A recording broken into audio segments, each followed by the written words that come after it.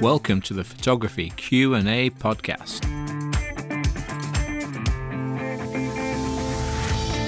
Hey, how's it going?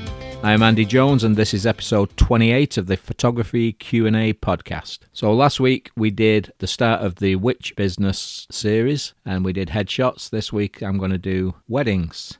Now, it seems that everyone out there doing family portraits wants to get into shooting weddings. And it seems like the next step in the ladder sort of thing.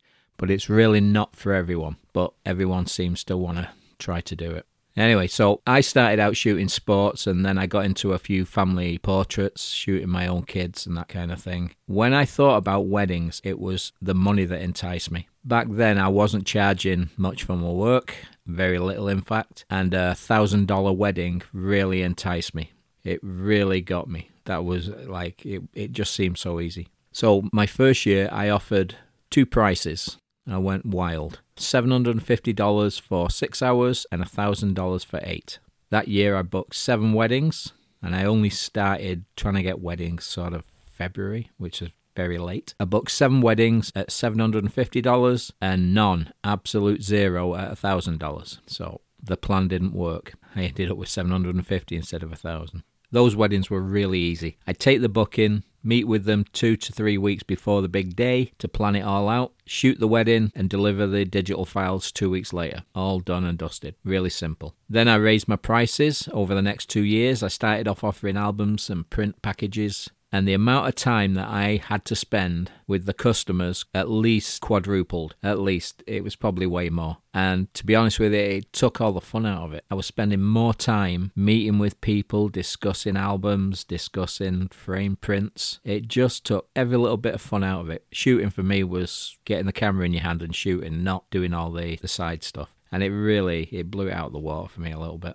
Even though I was getting $2,500 plus, the amount of time I put into a wedding was crazy.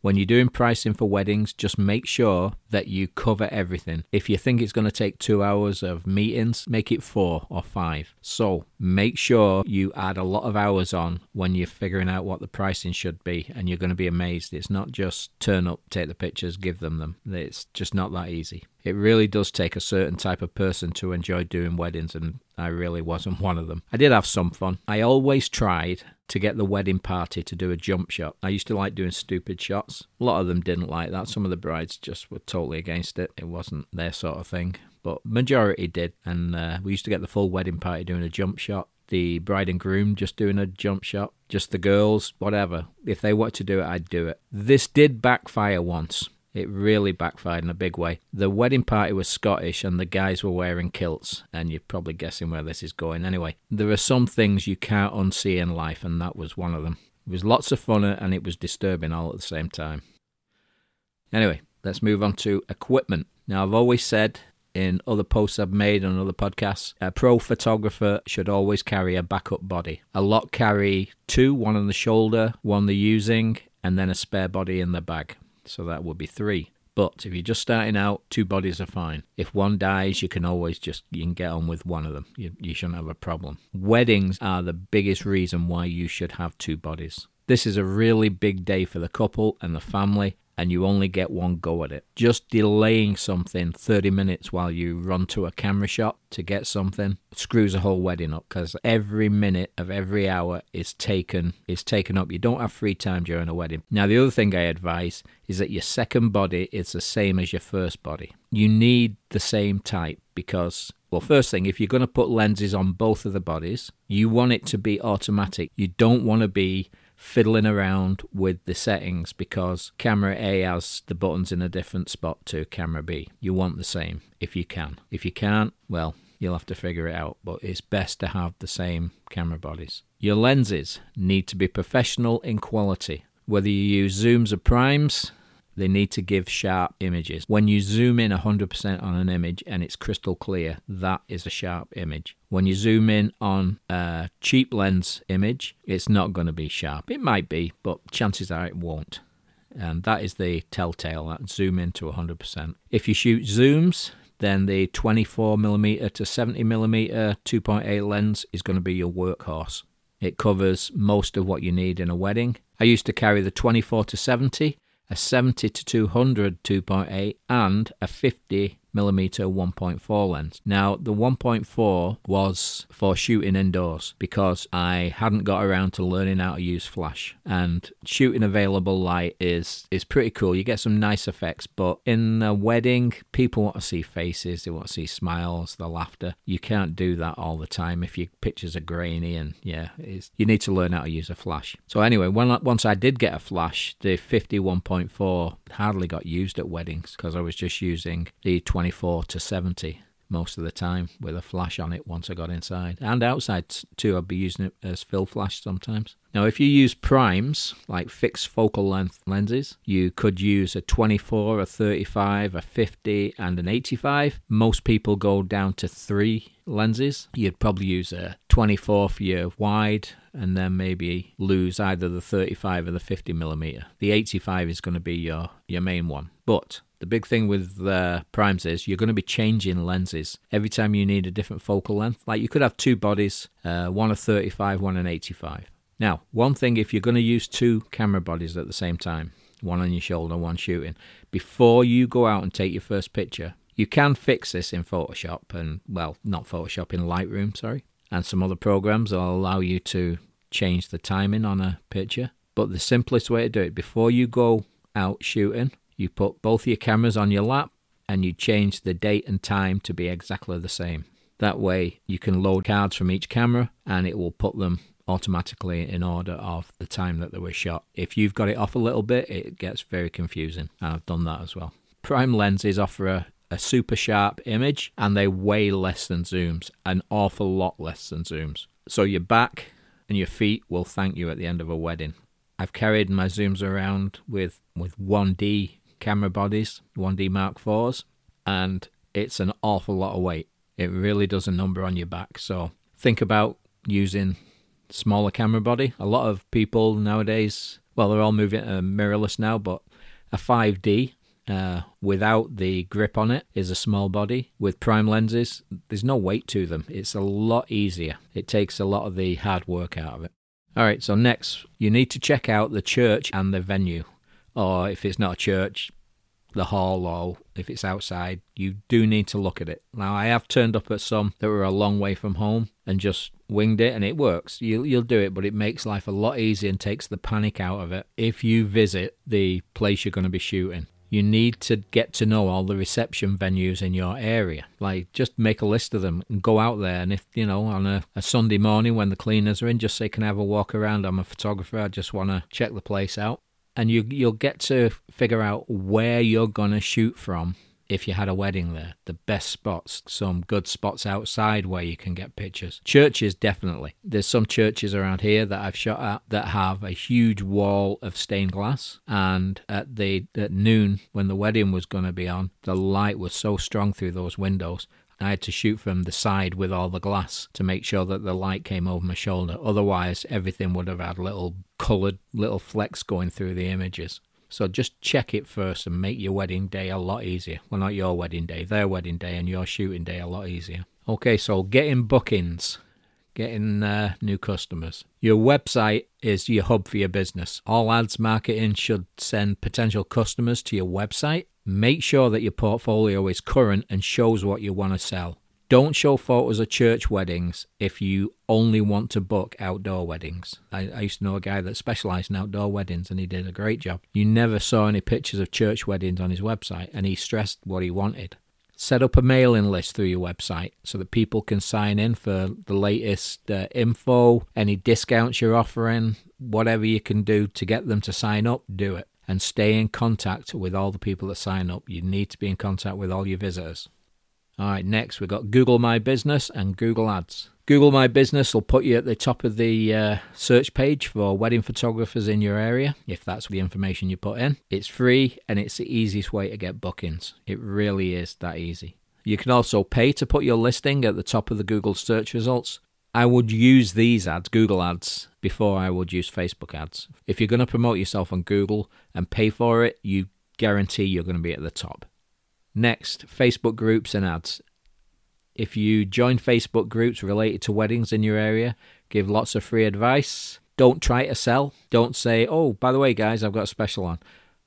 Don't do that. Make sure that they all know that you're a wedding photographer. Post images of your latest weddings instead of asking for bookings. Just make sure you've got links that go back to your website.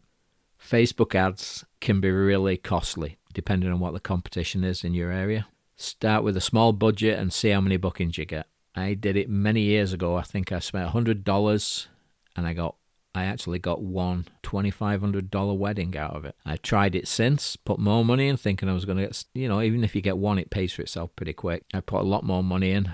Can't remember exactly what it was, but it was way more than 100, and I got zip. Now, it's really dependent on your wording, how you word. I'm not an expert in that, but if I was going to get into Facebook ads, I would definitely do a course on it, just to understand and so I don't waste any money. Okay, wedding events. I've done a few wedding vendor events, didn't get many bookings from them. They're very expensive. I think the cheapest one I ever did was $600 for an afternoon one.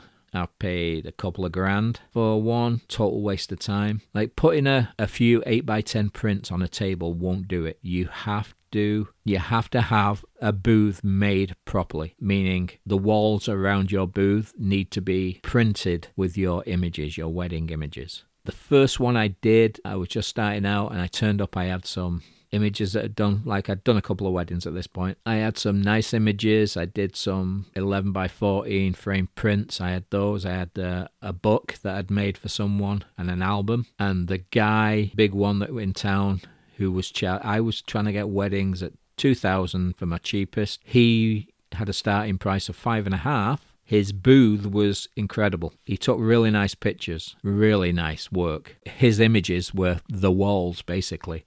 And he just had a lineup of people wanting cards and stuff. And I had, crickets. People want to spend a lot of money on the wedding. They expect to spend a lot of money on the wedding. So try to keep abreast of who you're up against. Like, I changed everything once I saw this guy doing it. I had a couple of huge posters made, and I didn't go as far as him because he was just the cost of his booth must have been 10 grand at least at the time. Anyway, so wedding events, they've disappeared because we've gone through the pandemic, but I'm sure in the next year they're going to be all opening up again. Just be careful how much you're going to spend on this because it might not come back to you. I would concentrate on Google Ads, website, Facebook groups. You could get out of your depth pretty quick with wedding events. All right, so promoting venues and vendors.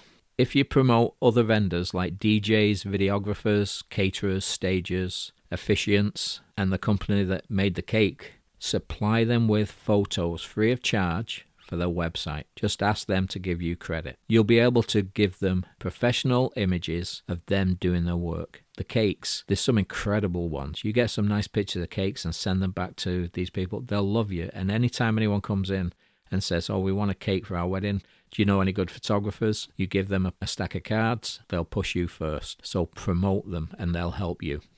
For venues, write reviews on your website. If you shoot at a venue, do a review on it. Be critical of it. Don't be, too nice. Be a little bit critical, but not too much. And try and sell it. And once you know how many people are coming to your website and reading these reviews, you can then go to these places and say, listen, I'm getting 100 brides a month. And in January, we're getting close to 1,000. Can I be one of your preferred photographers? And a lot of these places do a package with the photographer or the videographer where you offer it slightly cheaper and they offer their service if you book the two together. You can make an awful lot of bookings by looking after the venues. The other side of this is if you do reviews of all the venues in your area and they come up on the first page of Google when people do a search, the fact you've got all these people going to your website is going to get you a lot more bookings anyway. You're taking these nice pictures, they're going to like your work, they're going to check you out. So it's not a bad thing to do. Promote vendors and venues. Now, the bit I don't like is wedding photography contract. Now, this is crucial. You need a contract to protect yourself and to protect the client as well. A contract should answer at least the following questions. What are you required to deliver to the customer? Which plan and how many hours they choose? You write that down. Who is responsible for mistakes, accidents, and oversights? Now, that could be someone spills a drink on your camera, or someone kicks your camera bag and breaks something in it, or you knock something over and break it. you've got to define who is responsible and who will pay. The next thing you need is how much are they going to pay? How much will the deposit be? How much will the balance be? And when is it due? Next one is who owns copyright of the images, which is you, but you have to state that. What happens if the wedding is cancelled at the last minute? How much do they owe you? What amount of time is acceptable? Like if it's the last minute, you booked today, you could have took someone else's wedding. They might be liable for the full amount. Can your clients license your photographs to a third party? Meaning, say if the groom suddenly became famous, he got to the Olympics and he wanted to use your image to promote himself. Well, you can say that he has the right to do it with your permission and as long as you are paid for use of that image. Another one, a model release. We spoke about this a few weeks ago. You can put on your contract that they have to sign against, saying, yes, you can use their images on your website. Most people are okay with that. And something as simple as this, do you need a meal? If you want to be fed, like I did a 12-hour wedding once and they didn't feed me. The bride came up and said, sorry, I forgot to get a meal for you. Okay. So I nipped out, I got in the car, went away, came back 20 minutes later. I got myself some food and I carried on shooting. Like if they weren't going to feed me, I had to go get some myself. They were okay with it. It was their mistake. But you got to write down, if you want things, write it down in the agreement. You can put these agreements together yourself. I'm not qualified to give you any advice on this, so I'm not going to. I'm just telling you, what's out there, what you can do. If you're worried, get in touch with a legal specialist and make sure that all these contracts are legally binding. Because if someone gives you a deposit, you have no contract, you say to them it's a non-returnable deposit. It might be $1,000 for a $2,000 wedding. They don't have the wedding, they cancel it, they take you to court for it. If you don't have a contract, you've got to give them the money back more than likely. And you've had the cost of going to court. So make sure all these things are legally binding. Next, we've got pricing. Now, most wedding photographers sell packages like bronze, silver, gold, or they get fancy and they go silver, gold, platinum, As I've said before, you're limiting how much your customer can spend. You could do an a la carte menu, have a cost per hour, and everything else can be picked from a menu.